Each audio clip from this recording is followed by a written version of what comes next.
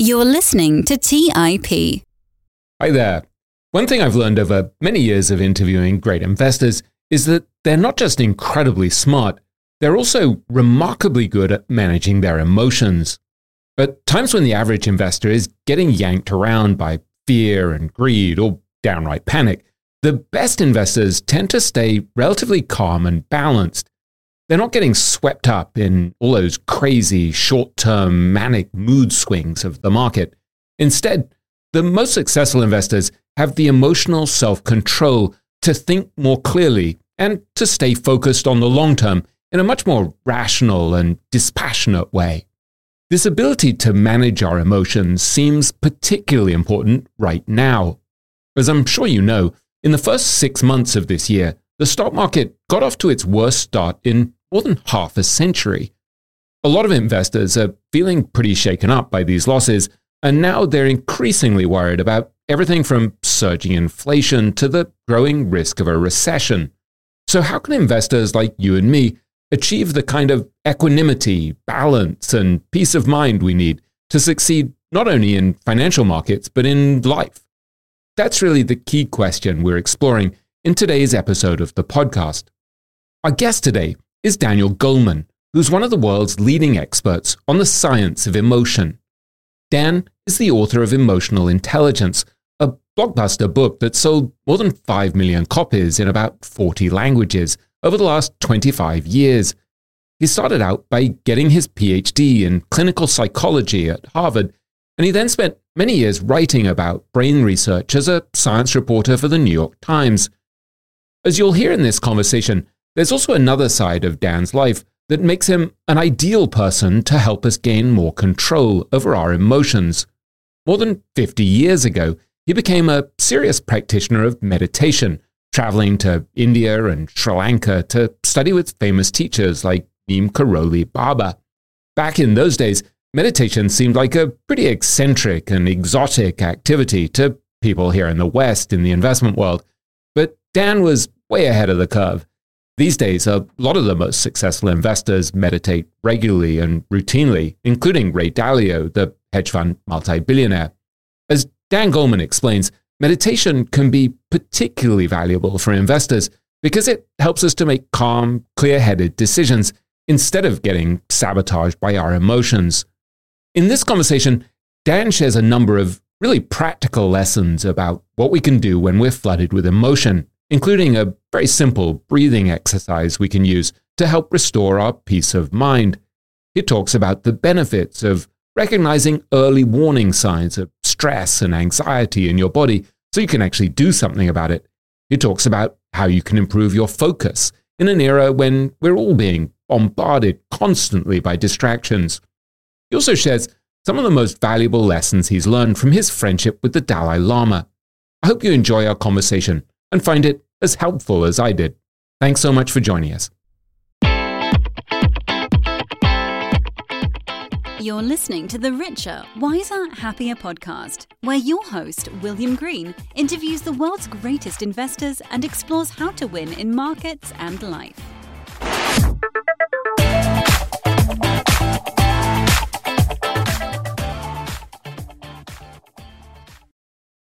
Hi, everyone. I'm absolutely delighted to be here with Daniel Goleman. It's great to see you, Dan. Thanks a lot for joining us.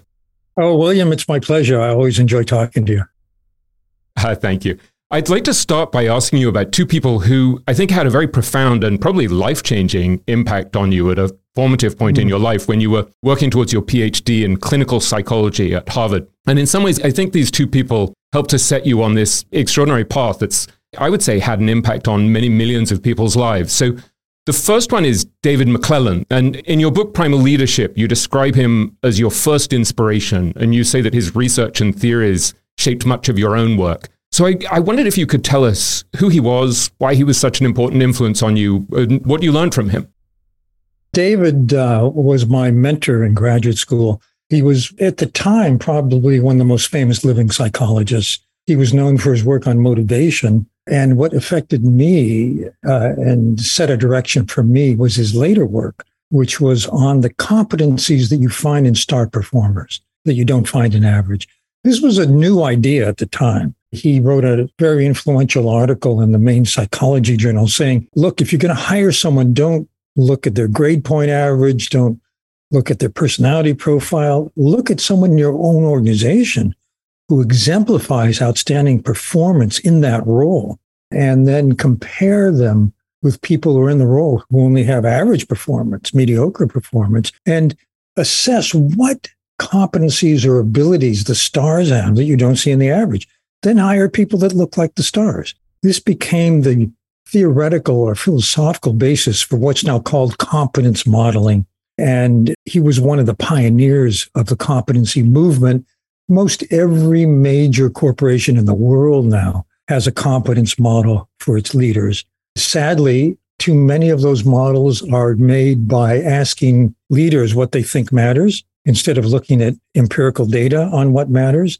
So they may not be as sound, but people are, I think McClellan's work was so convincing, and the others who became pioneers in the movement, that companies everywhere now have these models. And I was able to look at more than 100 of them when I wrote the follow-up book to Emotional Intelligence, Working with Emotional Intelligence. And it was very clear that if you separated them in terms of which are based on purely cognitive ability, your IQ, technical skills, and which are based on emotional intelligence, which means self-awareness, self-management, empathy, and social skill, the leadership, top leadership, is 80 to 90% based on emotional intelligence. That is to say, the competencies that distinguish the star leaders from average are based on emotional intelligence. The reason for this is interesting, and it may make sense to your listeners. If you think about what it takes to get in the game, to be a successful investor, for example, you have to have a very high IQ. But you know what? So does everybody else. That means that the threshold for entry into the field is a high IQ. So what's going to distinguish you isn't your IQ. It's going to be how well you handle yourself. How will you tune into other people? It's going to be your self-awareness, your self-management that sets you apart from the other high IQ investors that you're, I guess, competing with in some sense. So when I wrote Emotional Intelligence, David McClellan was very influential. Along the way in graduate school, I ran into, by sheer accident, a guy called Ram Dass, who was better known at Harvard as Richard Alpert. He was the first professor ever fired from Harvard University. He was fired because he was famous, along with Tim Leary, for advocating the use of psychedelics. And when I ran into him, he had just come back from spending time in India, and he was now going under the name Ram Dass. He wasn't Richard Alpert anymore. He'd gone through a huge transformation. He was basically a yogi. And he'd come from a wealthy family, if I remember rightly, right? He was was CEO of the New Haven Railroad at one time. And when you met him, if I remember rightly, you met him in a farmhouse where he was playing the sitar and wearing white robes. I mean, this is a pretty big shift from the world of being a professor. Well, it was his father's country estate. And Ram Dass was living in one little room, which probably was at one time the maid's room. I don't know. And he was all dressed in white, and he had a long white beard. I didn't know who he was when I met him. But then when we started talking, it turned out actually he'd been very close to David McClellan. It was McClellan who hired him. And McClellan was then the chair of the department. And McClellan also fired him because he was chair of the department. And I invited Ram Dass back to Harvard for the first time since he'd been fired. And he gave a talk that was actually quite electrifying, but it wasn't about psychology, really. It was about the inner game of awakening, if you will. And he went on for, I think, from 7 till 2 or something like that. And people were really entranced. But just to give you an idea of the difference between his view then and that of the department I was in, remember, I was in clinical psychology. So I was having lunch the next day with the professor who leans over to me and says, very conspiratorially, really, tell me, do you think he's psychotic? And I looked at this guy and I'm like, who's psychotic here, really? Because what Ram Dass said made a lot of sense to me. So anyway, those two were very influential. And what was so striking in being with Ram Dass that you didn't see in other people, that you didn't see in this kind of dry, slightly arid, but intellectually very rigorous world of the Harvard Psychology Department? Well, Ram Dass had come from that world, and he was a very popular professor. He was a charismatic lecturer already. And he continued to use that charisma as Ram Dass in his lectures. And I actually went to see his teacher, whose name was Neem Karoli Baba, who was someone that, unlike anyone I'd ever met before, he was absolutely centered, loving, present, and actually didn't seem to be motivated by the usual motivations. That was the expertise of David McClellan, motivation. The need for power didn't, he actually said, don't come. He told Ram Dass, don't talk about me when you go back to the States. Ram Dass talked about him all the time. But he wasn't interested, unlike a lot of the Indian gurus who came to America, not interested in power, not interested in money, not interested in, all of the things that someone in that position could take advantage of. And he was just totally present in a way that I had never seen in my Harvard professors. And so were some of the leading psychologists of the day, by the way. And so you just showed up at his ashram in India without an invitation, without him knowing who you were. What did you do? Well, I came with two other friends, and we did what you do in India, which is called having darshan, which we would call hanging out. It means something like go and see, right? Something like that. Just be with, because he radiated this inner state. And when you were with him, you felt... As a friend of mine, Larry Brilliant, who's now a leading epidemiologist. Yeah, and was head of the Google Foundation as well, right? Yes, that's right. Larry had also come to see Neem Karoli Baba, and Larry put it really well. He said, what was surprising wasn't that he loved us, but then when we were with him, we loved everybody too. It was kind of an emotional contagion. And Neem Karoli Baba, if I remember, had a big impact on people like Steve Jobs as well, right? There was something about him that was intoxicating to Westerners who went to see him. Steve Jobs was a close friend of Larry. And I think it was Larry that persuaded Steve to go to India to see Neem Karoli Baba, but I'm not sure he ever actually saw him. But I know that his bedside reading included a book called The Miracle of Love, which is about Neem Karoli Baba. And is Ram Dass's book, Be Here Now, which is kind of a fantastic book, even now, a strange and kind of wonderful book, is that basically about Neem Karoli Baba as well? Is that the guru he's talking about there? Well, yes. So that book, Be Here Now, was inspired by his stay with Neem Karoli Baba. And that book in turn became a bestseller of the day, and I think was very inspiring. Ram Dass went on a lecture circuit after that, and tens of thousands, maybe hundreds of thousands of people went to hear him. What he talked about was the inner transformation. If I remember rightly, Dan, you were actually bankrolled to go off to India and spend time researching this, and then you came back and you wrote about meditation as an intervention for stress as part of your PhD program in the psychology department. Is that right? It is right, but the details are a little more interesting. I had a fellowship actually from the Ford Foundation that included a year of travel and study abroad, which I didn't know about, but then I took advantage of. And McClellan fronted for me saying, oh, yes, he has serious research to do in India. And that allowed me to hang out with Neem Karoli and lamas and Sufis and yogis. I was very interested in how meditative practices and related spiritual disciplines transform the mind and the heart. And when I came back to Harvard, I thought I wanted to communicate this to other psychologists, but other psychologists weren't very interested in the day. And what I ended up doing was showing that meditation was a useful intervention in stress, which by now, decades later has been well established. But then that was a radical idea.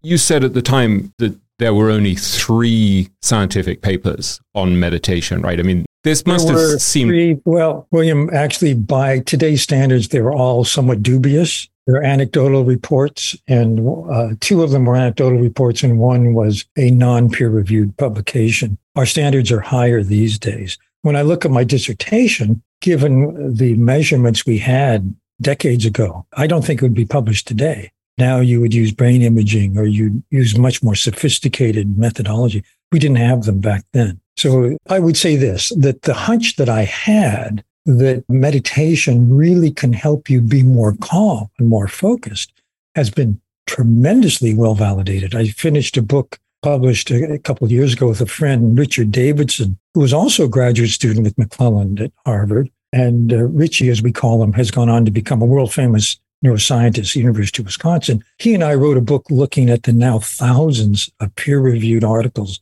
on meditation, which shows very clearly there is a dose-response relationship. The more you do it, the stronger the benefits are. It's a brilliant book. We'll hopefully talk much more about meditation later, but this is, among other ways of controlling our emotions, both in investing and life. But this is a book called Altered Traits, which is on my table here behind me, and I'll put it in the show notes. But it's a terrific book. So in a strange way, you were coming back as this exotic creature from India and I think Sri Lanka, and coming back into this world that didn't really know what had hit it, right? That wasn't particularly interested in Eastern yogis. And so in some sense, is it fair to say that you were, without maybe being conscious of it, you were somehow reconciling or bringing together these two very different worlds, the scientific realm of the Harvard Psychology Department and the realm of people like Ram Dass and Neem Karoli Baba and their world of Eastern spirituality, where they'd been sitting around watching the brain for the last 2,000 years, and I think believed that you could change the brain, whereas Western psychology, am I right in thinking, believed it was much more fixed? Well, yes. So at the time when I came back, we didn't have the understanding in neuroscience of neuroplasticity. That came much later. Neuroplasticity says basically the more you exercise brain circuits, the stronger the connectivity between them becomes. This is now very well established. Then no one even entertained that idea. Brain science was just beginning to emerge back in the day. And not only that, there was a lot of skepticism about the East. When I wrote the book, so as you point out, I couldn't really find a job that suited me in academia after getting my PhD. I went into science journalism. I ended up at the New York Times and writing in science. And it was then that I wrote the book Emotional Intelligence, which I was really thinking of people in the business world, in the education world. And the message was not one of, in Asia, they completely transformed their brains and mind. It was more, this will help you. Because the Western culture is very pragmatic. It's like, what use is this? Can I focus better? Can I stay calm even in a turbulent situation? I mean, think of an investor. Your investment fails and all of a sudden you're overwhelmed by fear or anxiety. How do you handle that? Well, emotional intelligence speaks to that. And how do you stay focused amidst all the distractions that we have today? Emotional intelligence speaks to that. So I've really made a point of being more pragmatic, even though the way I think about it is deeply informed by what I've been exploring from Asia. So in a sense, you almost had to conceal this, the more spiritual part of your journey, because in a way it was so unconventional in those days. Whereas now it's probably much easier for you to talk about that openly. Yeah, I think that the culture has changed enormously. Mindfulness is, kind of everyday news now. You mentioned I was in Sri Lanka. That was on a postdoc. And I went to study with a monk named Nyanaponika Thera, who wrote about the mind and how to work with it and how to transform it based on 5th century texts that were written as manuals for meditators. And Nyanaponika, who actually was German by birth, but had been a monk since the 20s, was a scholar of Pali. And so he had access. And what I realized, William, was there's the psychotechnology, which is well known in Asia, well established. It's been functioning for thousands of years, literally, and that we know nothing about it in Western psychology until very recently, very, very recently. So when I started looking into it, it was unknown. I faced a lot of actual open hostility about it, which probably encouraged me to be a little bit sub rosa at the beginning because things had not changed. And it may be that I and a host of other people had a hand in changing it. In India, I met someone named Joseph Goldstein, who became one of the first major teachers of what's called insight meditation, and a whole generation. Sharon Salzberg, another name in that world. I met Sharon in Delhi and I told her, hey, there's this meditation course. So she went to Bodh and learned what she now teaches. So, I guess I get some karmic credit for all the good Sharon is. She's an amazing teacher. Yeah. But what I'm saying is that when we all started, this was very new in the West. And of course, that small group can't take credit for the transformation, but was part of it. And now it's much easier to talk about these things. So you were at the New York Times, I think, from about 1984 to 96, and you were writing about this emerging behavioral science and all this new understanding of the brain. And my sense is they weren't particularly excited about some of this stuff. You started to want to write much more about this. What happened was, when I wrote the book, Emotional Intelligence, I went beyond what I had been able to write in the Times. I included some articles that I rewrote for the book, but most of it was based on a decade of research about emotions in the brain, which, by the way, my friend Richard Davidson was a leader of that movement in neuroscience, which was very helpful to me. And I've always paid attention to the kind of scientific and neuroscientific underpinning of the things that I'm bringing, say, to the business world, because I think it's important that it be rooted in something real, not just the fad of the day. And so my training as a science journalist has been very useful to me in the writings that I've been doing. I think it's fair to say that all of us have been through a pretty stressful and challenging time over the last couple of years, and that all of us are kind of trying to figure out how to get our emotions under control. We've had the pandemic, we've had the war in Ukraine, we've got inflation surging at the highest rate in 40 years. The stock market's been plunging. If listeners of ours who are invested in cryptocurrencies are nursing pretty painful losses, we're seeing extreme weather events, political mayhem, lots of social division. And so I'd like to talk in some depth about how an understanding of emotional intelligence can really help us to get control over our emotions and deal with stress. And I wondered if you could start by talking about something that seems like a real linchpin of your whole way of looking at emotional intelligence, which is the foundational importance of self-awareness. So there are 4 parts to emotional intelligence. The first is self-awareness, which leads to being able to manage yourself well. And those are the 2 abilities, I think, that are absolutely crucial in dealing with the chaos of the day. If self-awareness means you know what you're feeling, why you're feeling it, how it's impacting you, how it's driving your thoughts, how it's driving your emotions, how it's driving your impulse to act. However, once you know that, maturity is widening the gap between impulse and action. So if you're going to be a good investor, you don't do what your emotions tell you. Sell. You say, well, I'm going to ride it out and the market will rise again, for example. And to do that, you need a component of self-management, which is called emotional balance. Emotional balance means, yes, you feel the emotion. You can't dictate what you're going to feel, how strongly you'll feel it, when you'll feel it. Emotions just come to us unbidden. But once you feel it, you have a choice point, and that is how you react. And emotional balance means you can feel the emotion, you can be with it, you don't have to act on it. In fact, you can recover from it more quickly. The operational definition of resilience is how quickly you recover from being upset. And once you recover, you can think about it more clearly. There's an intimate relationship between our executive centers, the part of our brain that thinks about what to do and makes good decisions, and the emotional centers, which can overwhelm it and hijack it. And so being able to recover from that hijack state, I think, is absolutely crucial to anybody, particularly to an investor.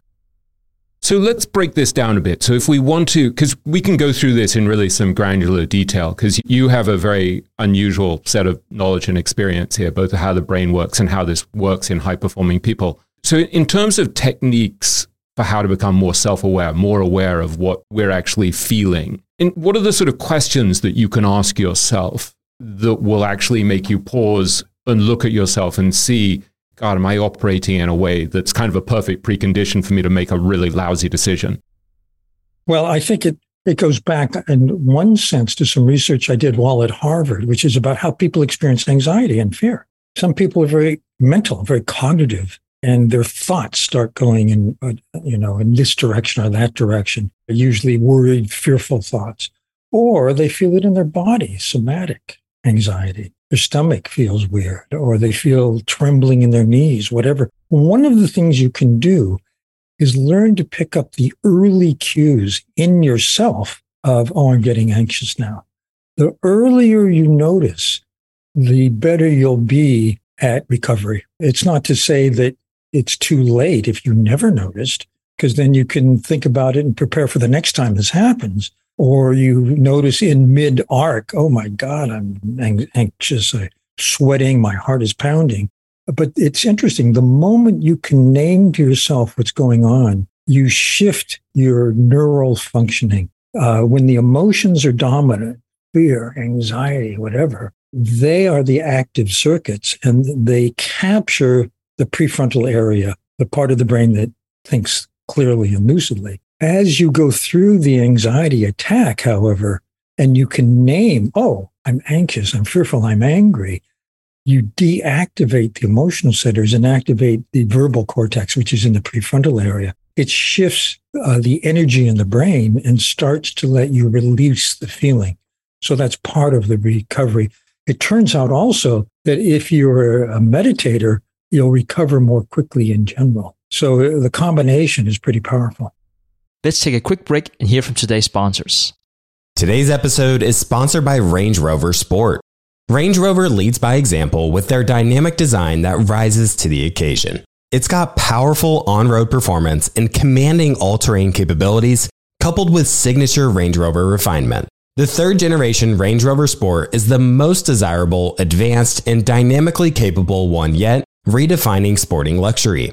It's got advanced cabin technologies such as active noise cancellation and cabin air purification, offering next-level comfort and refinement. The purposeful cockpit-like driving position sets the tone for a focused interior that promotes exhilarating driver engagement. Award-winning Pivi Pro infotainment is at the heart of the experience and provides intuitive control of the vehicle systems.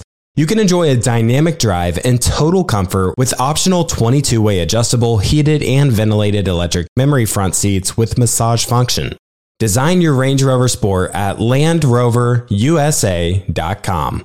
That's LandRoverUSA.com. Our friends at Corient provide wealth management services centered around you.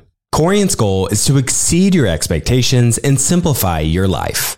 Corient has been helping high achievers just like you enjoy their lives more fully, preserve their wealth, and provide for the people, causes, and communities they care about. They're one of the largest integrated fee-only U.S. registered investment advisors, and Corient has deeply experienced teams in 23 strategic locations.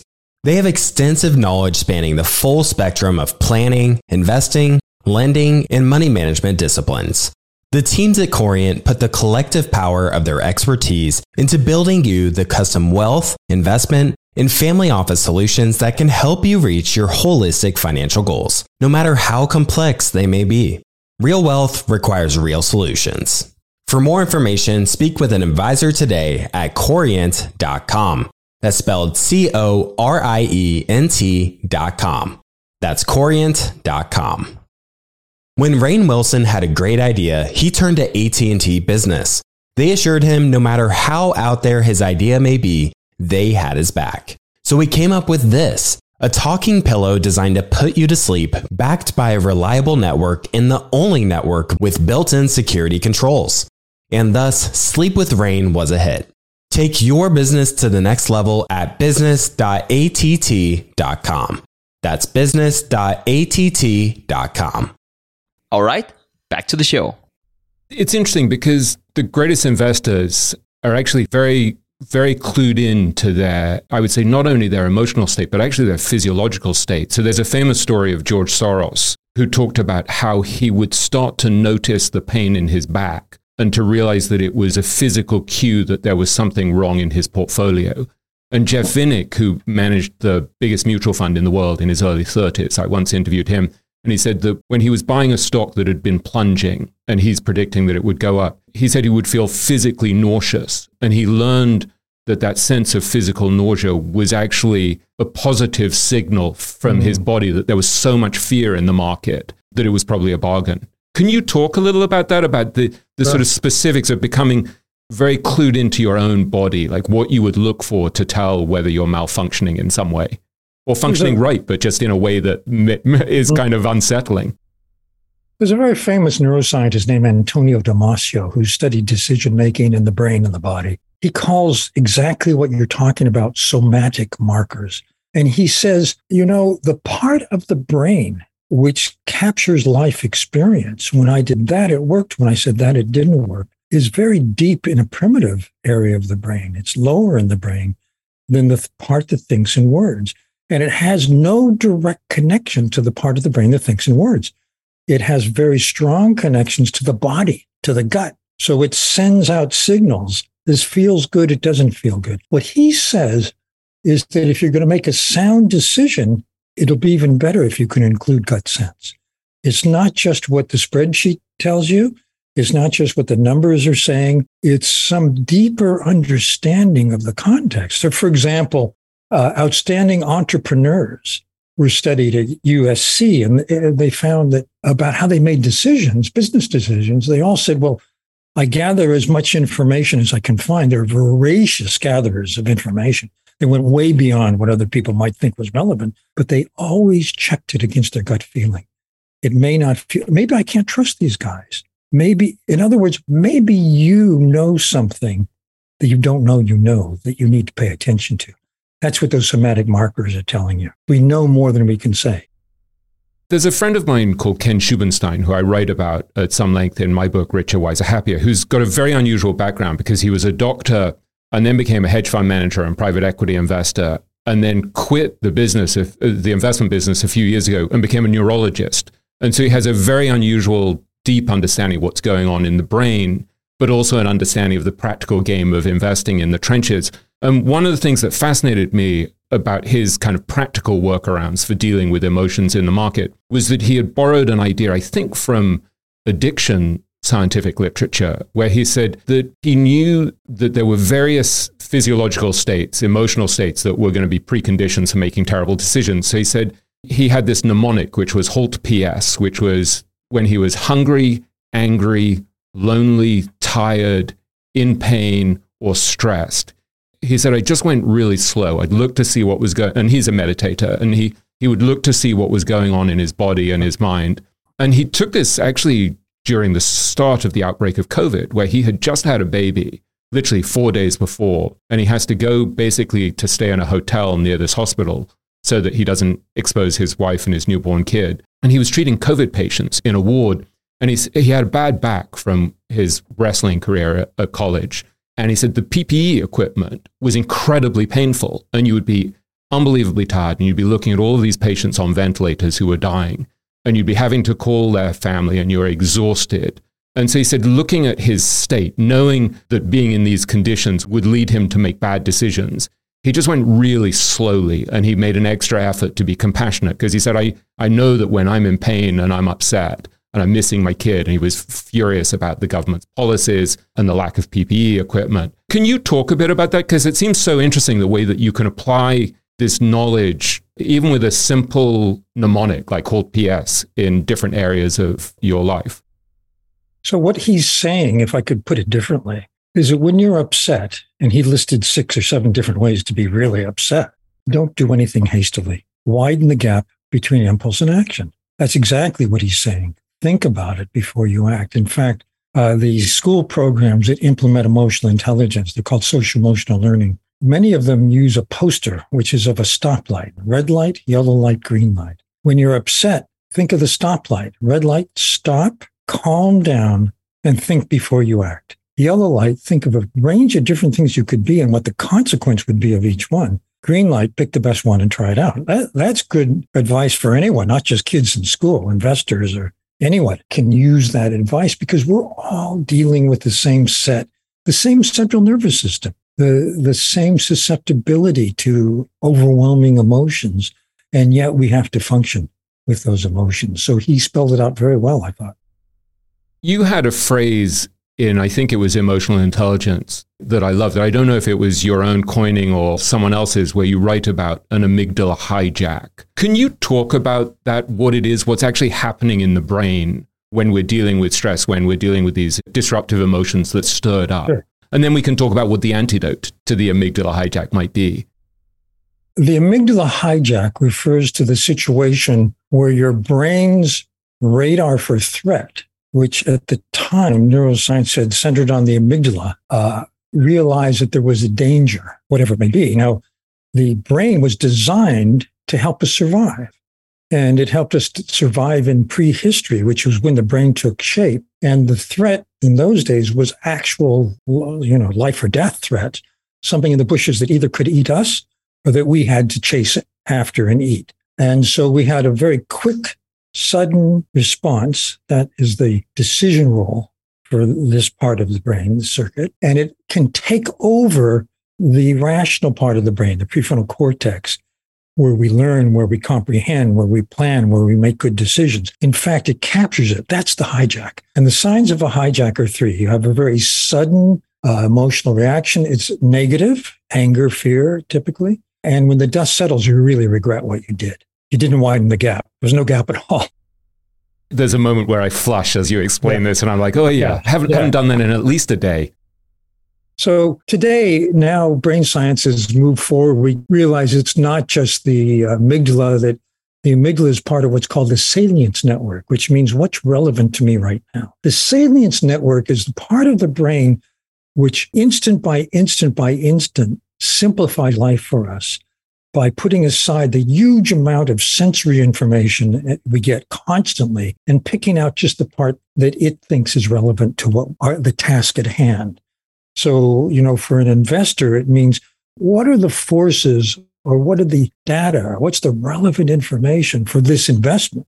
The salience network is doing this for us all the time in every life situation. And the amygdala is part of that network. And if it thinks there's a threat, and the threat today might be, I'm feeling disrespected, I'm getting blamed, someone else is taking credit. In other words, they're symbolic realities, not biological realities. So it turns out the amygdala and that salience network actually makes a lot of mistakes. We get hijacked for things that if we thought about it, maybe we wouldn't be so upset about. It would rather be safe than sorry, essentially.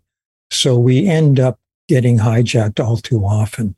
And I would say that the hijack state is the worst state to invest from. I can't think of anything worse. One of the things that's very striking to me in the time I've spent with great investors over the last 25 years or so is that the greatest of them don't seem to have the same emotional response that most of us do. In some strange way, they're actually wired differently. So I remember, for example, something like, I think this must have been about 12 or 13 days after 9/11, when the markets had just had their worst week since 1929, since the Great Depression. And I was with this legendary investor, a guy called Bill Miller, who was in the middle of this streak where he'd beaten the market, I think by then, for 10 or 11 years, which is kind of impossible. And it ended up being about 15 years. And I was with him when he calls his office. We went on his private plane. He had this Learjet that he got basically because he had an Irish wolfhound that he liked to travel with that was enormous. And so we go to his alma mater because he's giving a speech, and he gives this talk to the students. And then he calls into the office and they say to him, this company you bought, it was an energy stock called AES, this company you bought yesterday that I think he'd put $50 million in, has just come out with its earnings. It's disastrous and the stock has halved. And so I think I figured out, I think if I remember correctly, it had lost $50 million and it wasn't even lunchtime. And Bill, I looked at my notes recently and I had this very vivid description of how he reacted.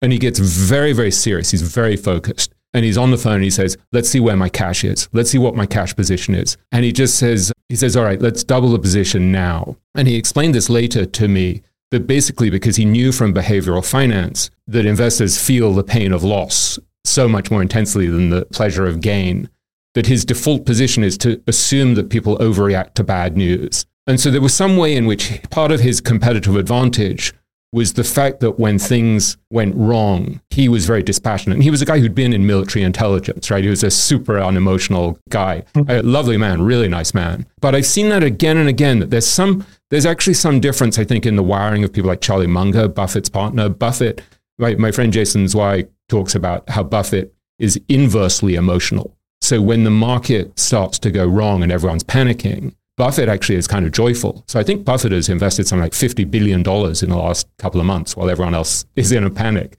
Can you talk a bit about that? I know that you're not obsessed with investing in the way that I am, but are there people who are just sort of wired differently so that they're dealing with intensity in a different way? You can think about it this way, William. It's a couple of things. First of all, the brain is designed to register more strongly negativity than positivity because that helped us survive. You want to remember the thing that's dangerous. You want to remember the thing that's a threat. You want to remember the thing you should never do again. And so the brain is designed to imprint that memory more strongly than the pleasant things that happen. So that's why people, all people, not just investors, overreact to bad news. That's why newspapers are full of bad news, because it's captivating. It's what we want to read about. It's what the brain wants to know because it wants to learn the lesson. oh, that happened to someone else. I don't want it to happen to me. There are three ways that people differ, individual differences in reacting to threat or bad news. One is how often they're triggered. Some people are triggered a lot, some people a little. The second is how deeply they're triggered, how intensely they feel the negative emotion. Some people feel it really deeply. Some people feel it very lightly. And the third is how quickly they recover. I talked about resilience. So are you more resilient? Do you snap back? And what you're saying, very interesting, is that perhaps the more successful investors are wired differently in those three ways, at least. Yeah, and it's nuanced, because when I talked to Bill Miller about this recently on this podcast, he said, look, I'm actually pretty emotional. Like he said, when I listen to music, I can cry. And yet, when it comes to financial decisions, there's this supreme rationality. I mean, I remember after 9/11, he said to me, look, the world is safer today than it was the day before 9/11. The threat has surfaced. We weren't aware of the threat. Now we're aware of the threat and we can deal with it. So he said there's a perception that the threat now is elevated, but in fact, the threat is lower now than it was before. So it's kind of like this, he's like this probabilistic machine going through life, looking at the evidence rather than being driven by his emotion. So here's the thing. In psychology, we call that reappraisal, cognitive reappraisal. It's rethinking the situation. And it turns out one of the best ways to handle stress or a stressful reality is to think it through and to reframe what's going on exactly as he did. To take the upset and to think about it in a way that's going to help you handle it better. That's the reframe. That's the cognitive reappraisal. And that, by the way, can be a learned talent. All of these mental skills are learned and learnable. Emotional intelligence, unlike IQ, is learned and learnable. So you can get better at any of these abilities. We haven't even gotten to empathy and relationships, which may or may not matter that much for investors. No, they do. And we'll talk about those later. But I think I just want to emphasize that those two are learned and learnable. And in fact, I'm now writing a book about why learning this will benefit an entire culture of an organization. Having leaders who say, yes, this matters, offering chances for development to people, putting it in a performance review. It's not just your numbers. How did you get those numbers? Because if you got them in the worst ways, we're going to lose talent. People will hate you who work for you. People cut corners. People lose their ethical sense if they're being pressured too much just to get the numbers for the quarter. So leading in the wrong way can hollow out human capital. People don't want to work for bosses they hate. You co-authored a very interesting book, Primal Leadership, that I haven't read fully. I've just been grazing it along with several other of your books over the last week. But you talk about the importance of, I mean, you build on a chapter in emotional intelligence, right? About managing with heart, leading with heart. Well, William, actually, it's advanced quite a lot since then. I was for 25 years co-director of a consortium for research on emotional intelligence in organizations. And now the other director, Carrie Chernis, and I, a professor at Rutgers, are harvesting more than 2 decades of research in the business realm, which shows that organizations that have more emotionally intelligent leaders and have more emotionally intelligent teams, because you can have this at the team level, have higher levels of engagement, higher productivity, higher performance, less turnover, whatever the metric is. It's very, very positive. And what we want to do actually is bring this to companies. I have a group called the Goleman Consulting Group, which is helping companies do this, create a more emotionally intelligent culture. One of the ways is by having groups learn how to become more emotionally intelligent together. It's great to coach at the top of the house, but there's everybody else, all the managers and so on. They don't get that. So we found that there's another methodology you can use to get this more deeply into an organization. That's where my interests are going now with emotional intelligence. So to go back a bit to when we're getting flooded with these difficult emotions, these disruptive emotions, I'm interested in various practical techniques and resources that we can bring to bear. You mentioned reframing them. Someone sent me a question on Twitter for you who goes by the name Conservative Capital @Auditor Investor, who said, I love Goleman's work and his demeanor. And he said, I particularly like this talk of his where he shared the benefits of mindful breathing. And he was asking if there are resources for daily practice, whether it's breathing techniques, hatha yoga, whatever, that you found particularly helpful And we can get to meditation in more detail as well soon. But first, I've heard you talking about breathing exercises before. Can you talk about very practical, simple techniques like that can help us in these moments where we're getting kind of flooded?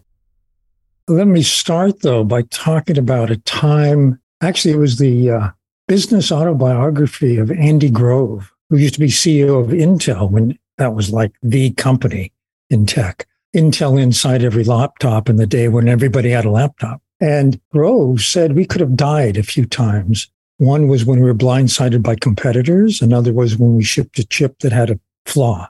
And he said how we survived depended on the emotional reactions of the top team. If we had denied what was going on, if we were paralyzed with fear, if we had panicked, we would not be here today as a company. I think that's a very strong argument for what you're asking, which is how can people learn to handle the ups and downs and the stresses and the challenges and the shocks and the surprises of business every day?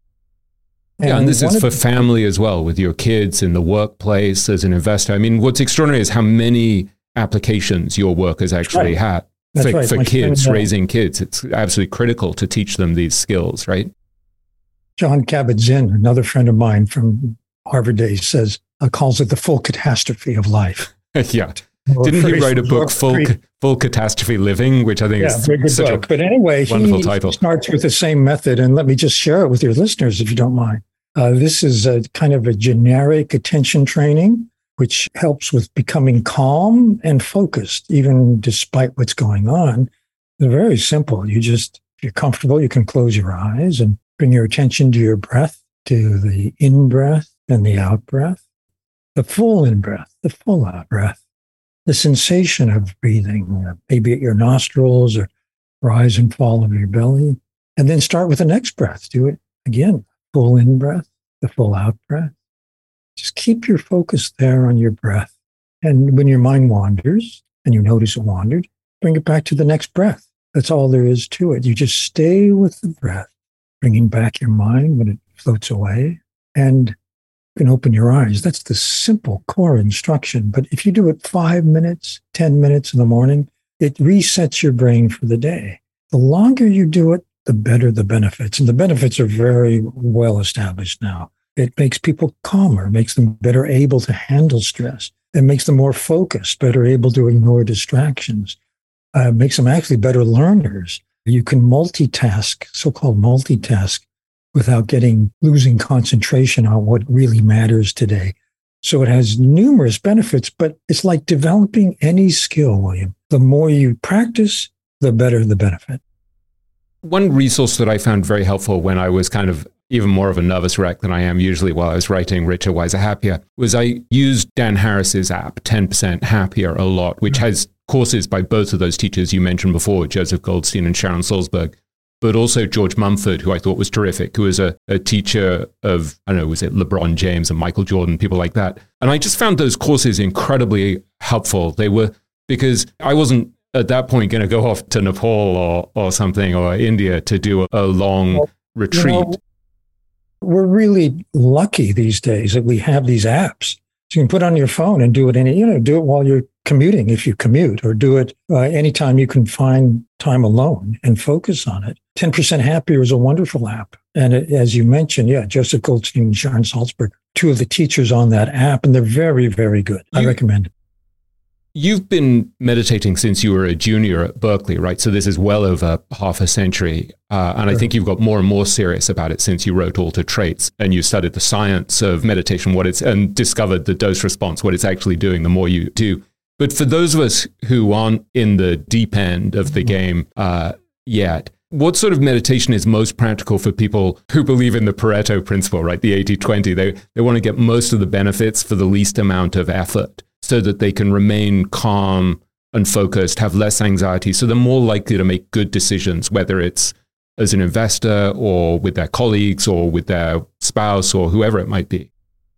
I'd recommend 15 to 30 minutes a day of that breath exercise. And as you point out, at the beginning, it may be hard to do. You may be very distracted, which is why it's beneficial to be able to listen to someone guiding you through it. So if you can get an app, if you're just starting out, all the better. Yeah. And so you're basically just watching the breath. And then as you catch your attention wandering, it's kind of the mental rep of bringing back the attention. Is that the main benefit there? What's happening to your brain? I suspect, and there's data that suggests this, that every time you notice your mind wandered and you bring it back, you're strengthening neural circuitry for staying focused.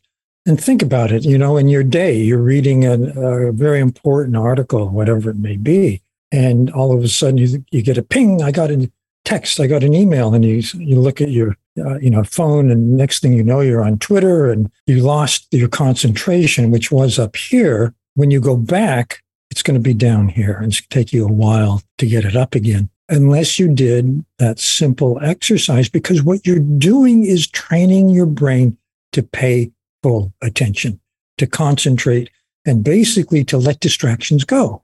The moment of mindfulness, if you will, is the moment you notice that your mind has wandered and you bring it back. It's that simple.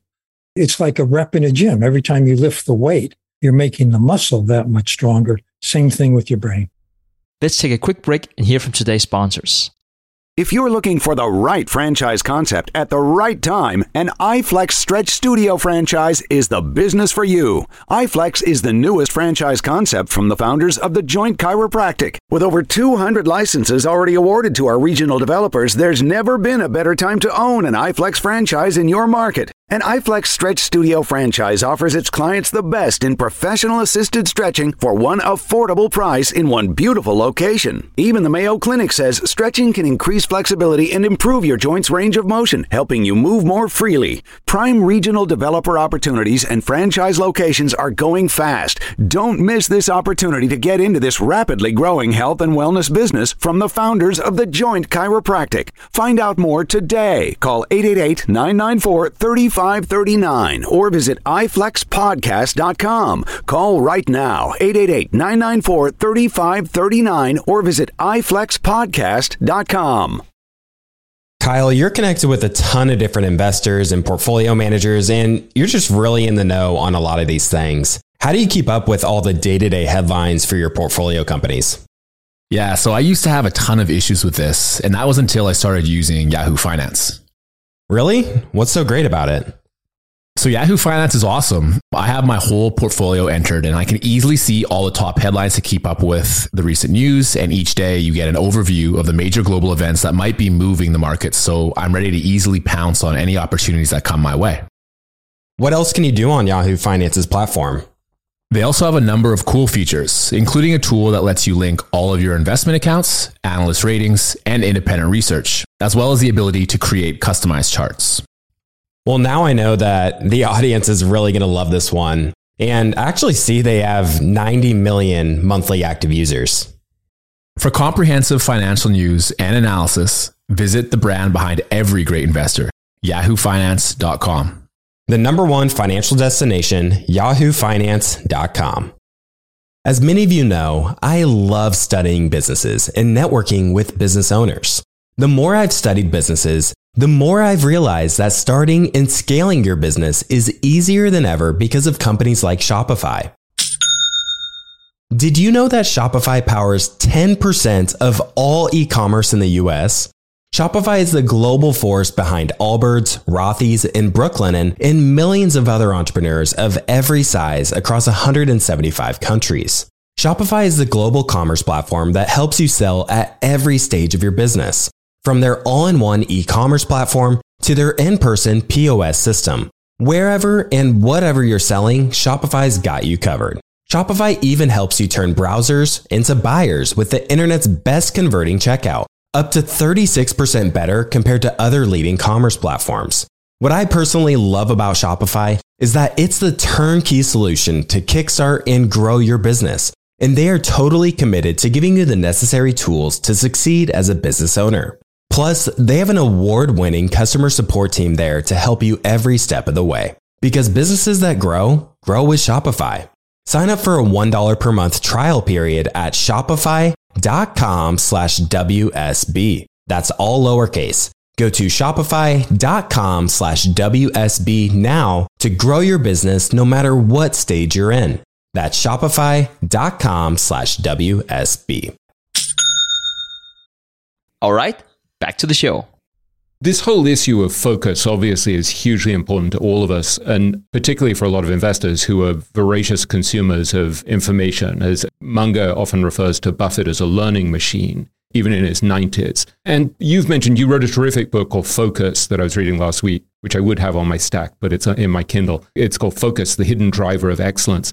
And you were mentioning there, you were talking about attention as this mental muscle that grows with use or atrophies. And obviously this has become much more of a challenge for all of us because of technology, with this massive influx of information and data that just consumes our attention, all of these nonstop emails and texts and notifications from Twitter. I get breathless as I talk about it. And I am constantly in a state of scatteredness between all of these things. It's like, it's very hard for me to sit peacefully on my own anymore. I'm like, God, I should check my Twitter notifications. I should check LinkedIn. I should check my email. I should check text messages. Or if I'm not doing that, I should be listening to a podcast or an audiobook. And so I feel like I've scrambled my brain. And I suspect I'm a sort of slightly extreme version of what most of us are like. Can you talk about how to deal with these constant distractions that are coming from technology? There's a saying in cognitive science, what information consumes is attention. A wealth of information means a paucity of attention. And today, some estimates are that we get about 5 times more information in a given time segment, in a given day, for example, than we did 10, 20 years ago. That it's just been increasing exponentially. The distractions, as you point out, are worse than ever. I heard a talk by a fellow who was one of the designers of the first iPhone. He said, we made it as seductive as we could. He said, today I have kids and I really regret it. This is the problem that we all face, is that we're seduced constantly. And what we're seduced for is attention. Attention, our eyeballs, is what advertisers want. It's what apps want. And the longer we stay on it, the better for them. But that means that we're being pulled away from what matters to us most that moment, that day. And so I think we all face the need to strengthen the muscle of attention, I think today more than ever, because it's just basic self-defense. How am I going to stay focused on what matters to me in the midst of this ongoing welter, this cloud of distraction? What do you do in practical terms with technology? Because I've hung out with you and your lovely wife, Tara, a fair amount, and I've seen you in restaurants and cafes and the Align Center where I work and places like that. And I don't think I ever remember seeing you reach for your phone or being distracted. There's a kind of openness and presence to you and to Tara. Tara looks like someone who doesn't even own a phone. She's on a different level from us. She's downloading directly from heaven. How do you deal with technology so that it's not intruding in your relationship, it's not distracting you in conversations, it's not yanking your attention around constantly? Well, William, I'm a little bit privileged in that I lead a life where I don't have to be on alert all the time. I don't have to be at the beck and call of a phone. So I'm like an industrial strength meditator. I don't schedule anything before lunch, for example. I'd like to meditate and write in the morning. And I don't feel that there's anything that important coming in on a phone. I'd rather be present for the person in front of me than, looking at a phone. That, in fact, in 2009, there was an article in Time magazine, which was then the major magazine. The article said there's a new word in the English language. The word is pizzled.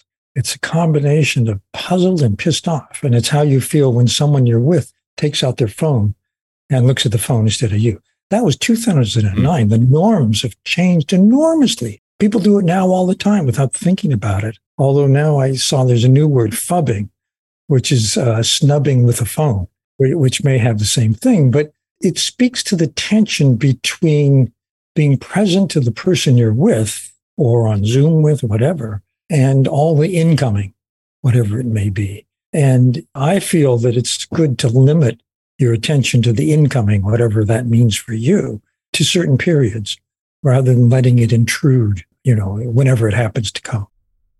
I've been very struck personally in seeing you in conversation. I was watching you a couple of weeks ago. My daughter and I were going for ice cream and we ran into you and stopped and had a chat with you. And you were chatting with Madeline. And there's something, you're very present in conversation. There's a kind of calmness and openness. And I'm wondering, I'm assuming a lot of that comes from meditation, but also that you've been interviewing people for many years. And I'm wondering what's going on there? Where did that come from? What's going through your mind when you're in conversation that enables you to be so present?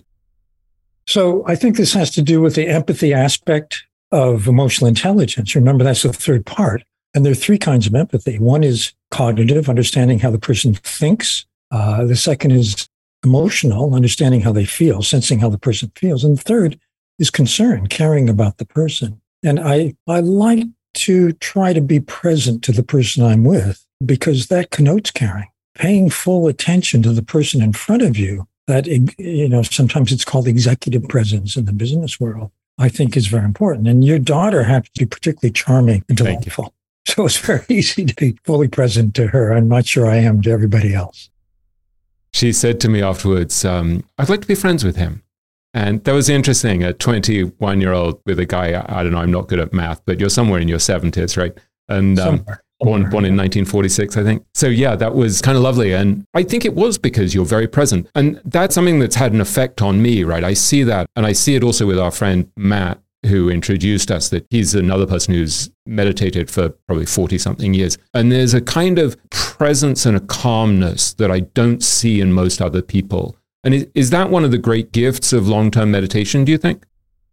Well, it's hard to separate individual differences. Did Matt or I have this tendency earlier on? I don't know. But it's clear now from the data that calmness and focus, whether it's on your project at hand, the numbers, or the other person, gets enhanced through meditative practice. No question about that. So coming back to this issue of empathy, which is clearly critical and which you've written about and spoken about a lot, I remember you saying once it's good to have empathy and compassion as your North Star. And there's a listener to the podcast who wrote to me on Twitter, someone called Flobertus, if I'm pronouncing this right, or Charging Bull Capital is his other name, who says, can you ask Mr. Goleman what we can do to increase our empathy or our awareness of others? Is there, for example, a 5-minute exercise or moment of reflection that can make us a little more emotionally intelligent humans every day?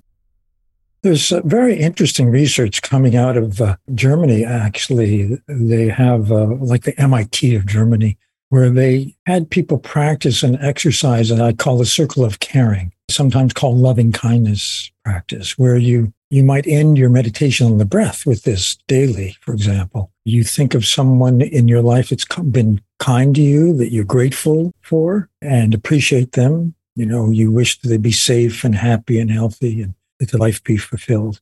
You wish it toward yourself. You wish it toward the people you naturally love, your loved ones. You do this silently. And then you extend it to people you know, your acquaintances, people you work with perhaps, and then to everyone everywhere. And you spend a good deal of time doing this. Sharon Salzberg teaches this practice. And the Institute in Germany found that this seemed to strengthen the neural architecture for caring and concern, which seems pretty simple and clear to me, because it's just like with the breath meditation that helps you be calm and focused. Well, it turns out the same neural circuitry does both those things. And then there's different circuitry for caring, concern, compassion toward other people. And that gets exercised by that circle of caring. I have a close friend who's I'm slightly concealing this person's identity, who's a psychiatrist who's specialized in dealing with adolescents and people who've gone through war, veterans who have PTSD and the like. He's a very extraordinary guy. And I remember him telling me that he would drive to his VA hospital every day doing loving kindness meditation on the drive. And he said he had a particularly difficult colleague. And when this colleague would say stupid stuff that drove him absolutely nuts, he would just sit there in a meeting silently kind of going through these meditations of things like, may you be happy, may you be safe, may you live with ease. And I could see the difference in him. I mean, over the years, I was like, what happened to him? And he did become like more and more, he was always a lovely guy, but he became more and more loving and joyful, I would say. I think it does work. And the data, there's a lot of research on it now, shows people do become kinder, more generous, more altruistic, more outgoing and caring toward other people. So I'm not surprised. And again, I think Sharon Salzberg teaches that on the 10% Happier app, which I hate to be a shill for. And I'm not being paid to be a shill for it, but it really helped me. And I think that it's a very helpful app. But you have an extraordinary thing in Alter Traits where you talk about Mingyur Rinpoche, one of these great Tibetan yogis, and what was going on in his brain when he was doing compassion meditation. This is the deep end of the pool. Can you talk a bit about what actually we saw in his brain? So Richie Davidson flew these yogis over from Nepal and India and Europe one by one. One of them was this yogi Mingyur Rinpoche, who at the time had done 62,000 lifetime hours of meditation. Well, if you do a traditional Tibetan 3-year, 3-month, 3-day retreat, you get credit for about 10,000 hours. So this guy had done huge amounts. And when they asked him to do a compassion meditation, the circuitry in the brain for that increased in a moment by 700 to 800%. Never been seen before in neuroscience. Such a voluntary jump in the activation of a brain circuit. And this is a circuitry for compassion. So I thought it was pretty astounding. Yeah, I think one of the things that's so remarkable that your book shows is that we're seeing scientifically this thing that people sitting in caves for thousands of years in Tibet and the like figured out experientially. And so you no longer need to kind of sound like you're a woo-woo mystic. You can actually show what's going on in the brain. And I say this as a woo-woo mystic myself, so I'm not dismissive of that. Here's the thing. I kind of have a foot in both worlds, in the world of, Asian spirituality and methodology, and the world of science and psychology and so on. And at first, there was a huge gap between those worlds. But as science has investigated these practices, it's finding, this works. And it seems to me there's an ancient psychotechnology that's been well preserved in many Asian cultures that's only now becoming known in the West. I think it's very important. It's interesting because Buffett's partner, Charlie Munger, who's this 98-year-old polymathic genius who studies all these different fields, will say, I observe what works and doesn't work and why. And this is one of those things where it's really interesting. You observe it in the laboratory, you observe it in people's behavior, and like, it works. And so I'm struck by how many very successful investors meditate. On this podcast, I talked with Ray Dalio about the fact that he's been doing transcendental meditation 20 minutes or 40 minutes a day for 50 years, basically. And so here you have the guy who's made more money as a hedge fund manager than anyone else in history. And I think that's interesting. He claims that it also makes him much more creative, but he talks about amygdala hijackings. Actually, he talks about the fact that he's less likely to get swamped by emotion. And he's gone through a great deal, as we spoke about in my interview with him. He lost his son a year or so ago. And so he's dealt with extreme pain. And so the fact that meditation has helped to make him more resilient, more clear-headed, I think it's curious when these pragmatists like Dalio start to adopt something that used to seem fringe. Well, that's the culture shift that I've seen over the last several decades, is that people like Ray Dalio are doing it as a matter of fact, not a big deal. It's, I go to the gym and I meditate. It's self-care. And I think, if I remember rightly, that he said that anyone at his firm, Bridgewater, they would pay for them to go meditate, for them to take transcendental meditation training, which is very, very interesting that they would regard it as sufficiently a competitive advantage that they would actually bankroll it. I didn't know that. So you've become friends over decades with the Dalai Lama, and you wrote a book about him called A Force for Good, the Dalai Lama's vision for the world. And you've spent many hours interviewing him. And I remember you published a book on destructive emotions and how you can overcome them that was based on a scientific dialogue with the Dalai Lama. And he's clearly fascinated by science. And I wondered if you could talk a bit about what you've learned from him. I remember I was listening actually the other day to an old interview that you did with Oprah Winfrey, who's a master of emotional intelligence. You can see she's extraordinary. And you said to her, I think he's the person I admire most in the world today. And I was wondering why. What's been so impressive as you've got to know the Dalai Lama? So, I don't go out for beers with the Dalai Lama. It's not like we're buddies, but I've seen him over the years in a number of situations. And one thing I really admire about him is his openness to everybody. It doesn't matter who it is. He's absolutely present for that person. A beggar, a prime minister, no difference I've seen. He really exemplifies loving kindness, presence. The Tibetan word for the Dalai Lama is not Dalai Lama. It's Kundun, which means presence. I remember I was once at a reception in Hollywood with, A-list stars were lined up to meet the Dalai Lama. And I was standing with a monk who travels with the Dalai Lama. And he said, watch this. He said, at about 8 feet or 10 feet away from the Dalai Lama, everybody's going to break into a big smile because he has this aura around him that's contagious. And you pick up that calmness and so on. And I really admire that. And I admire the fact that he has throughout his life, which has been very turbulent, by the way, talk about ups and downs. I mean, he lost his country and his people are being tortured by the Chinese and, many upsetting things come to him all the time. But he's remained that calm, loving presence through it all. I really admire that. You also mentioned something in one of your books where you wrote about him, where he said something like, act now, even if you won't see the fruit of the action in your lifetime. I was very struck by that there's a sense, I think you were talking about with him that there were 3 types of kindness. So there's kindness to oneself. I'm probably gobbling this. Kindness to the people around you, helping the people around you. And then you said there's kindness to the world at large, which includes the environment. So can you talk a bit about that sense from him of wanting to engage with the world and actually having an impact?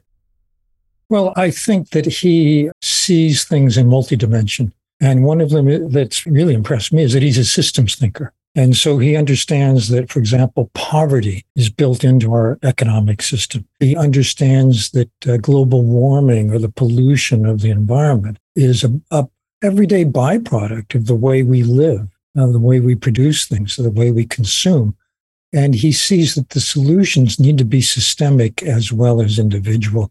And he sees also that each one of us has a sphere of influence. And for some people, it's very wide. You may be an executive. You may run a company. That's a big sphere.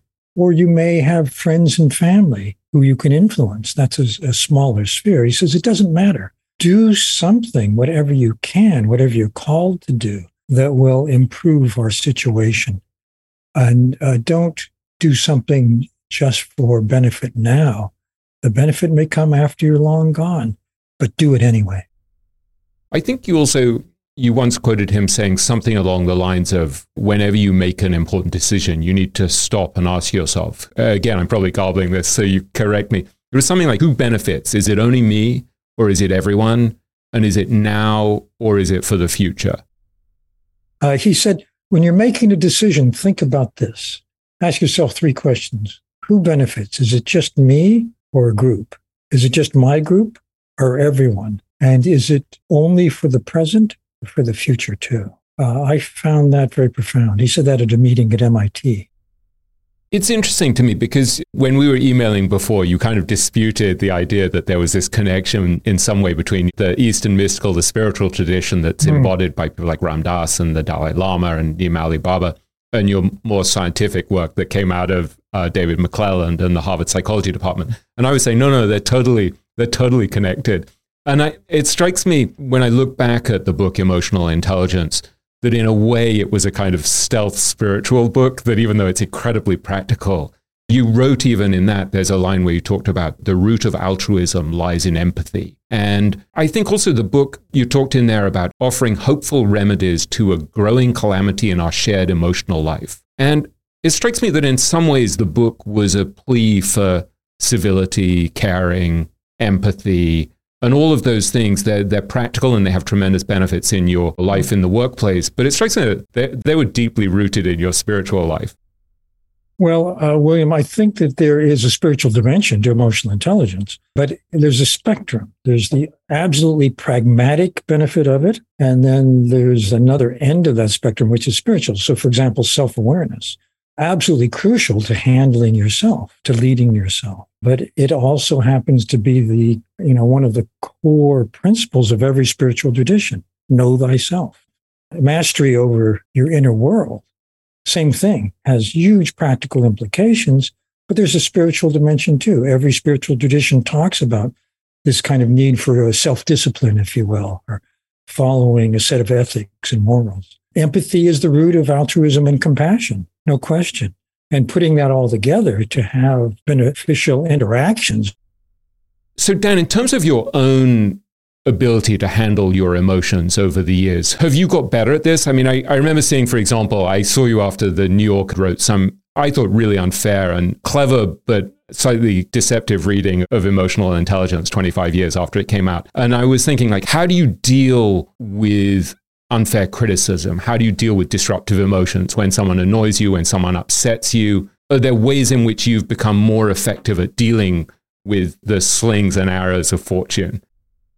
You know, William, it's hard to tell if it has to do with my meditation practice or aging or something else. But yeah, I was attacked, I thought, very unfairly. But I did get 4 pages in the New Yorker. So, you know, you can see it different ways. And I sat with the feelings. I didn't do anything, but I felt them and they dissipated after a while. And then I went on to the next thing. So that was how I handled that particular sling and arrow.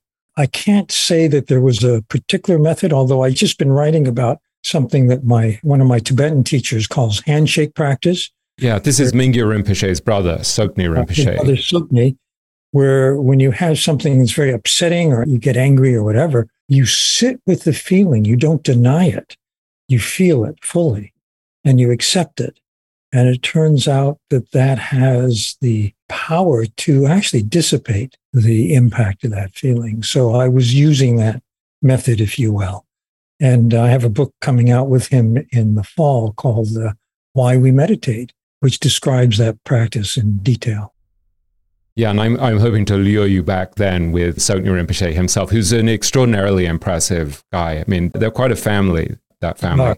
Absolutely amazing. So I wanted to ask you one last thing. There's a lovely thing in your bio on your website where you say, over the years, my private life has grown increasingly important to me, particularly as the years allow me to spend less time running around and more time just being.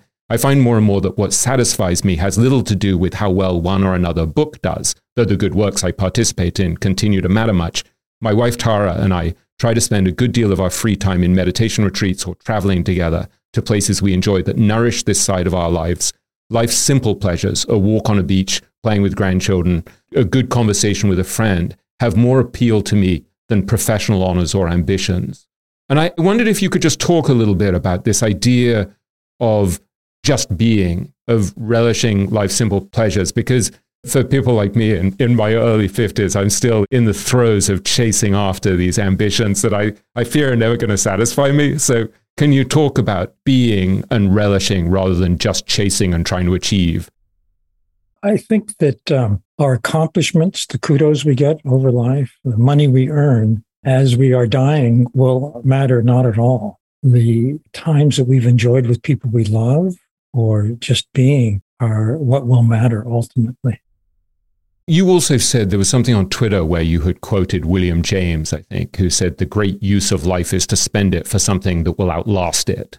And then you asked, what would you like your legacy to be? Do you think about that? Do you think about, as you look back now in your 70s, what this all adds up to and what you'd like your legacy to be? Yes, I would be happy. I'm doing a memoir, by the way, a spiritual memoir. I'd be happy if people in the future got more interested in inner life, in inner practice, meditation, whatever, because of what I left behind. That's a great ambition. Well, I want to thank you. I know you have to go down. It's been such a pleasure. And when my daughter said to me the other day, we should really be friends with him, I said, well, I do regard him as a friend, but I kind of regard him as a role model and a mentor in many ways. And so I look at you as someone who embodies a lot of the qualities that I'd like to develop more. So you're further along on the path and higher up the Mount Everest. So keep planting good flags for the rest of us so that we can find our way. Well, thank you for that perception. Don't know if it's true, but it's always a pleasure to talk to you, William. Thank you. It's been a real delight. Thanks so much, Dan. Take care. All right, folks. I hope you enjoyed my conversation with Daniel Goleman.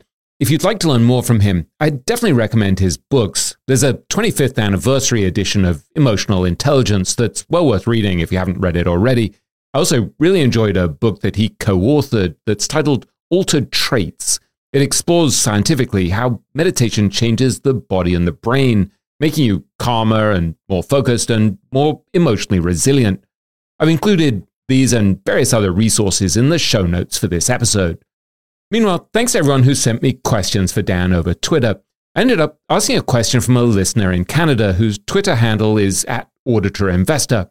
I also asked a question from a listener in Belgium named Martin, whose Twitter handle is @Charging Bull Capital. As a way of saying thanks, I'm sending each of them a signed copy of my book, Richer, Wiser, Happier, which is based on hundreds of hours of interviews that I've done with many of the world's greatest investors over the last quarter of a century. If you'd like to connect with me on Twitter, you can find me at WilliamGreen72. And please do let me know how you're liking the podcast. It's always a delight to hear from you. In the meantime, I'm happy to say I'll be back again soon with some fascinating guests, including Jim Grant, Thomas Russo, and the Nobel Prize-winning economist Robert Shiller. Thanks so much for listening. Take care. Thank you for listening to TIP. Make sure to subscribe to We Study Billionaires by the Investors Podcast Network. Every Wednesday, we teach you about Bitcoin, and every Saturday, we study billionaires and the financial markets. To access our show notes, transcripts, or courses, go to theinvestorspodcast.com. This show is for entertainment purposes only. Before making any decision, consult a professional. This show is copyrighted by the Investors Podcast Network. Written permission must be granted before syndication or rebroadcasting.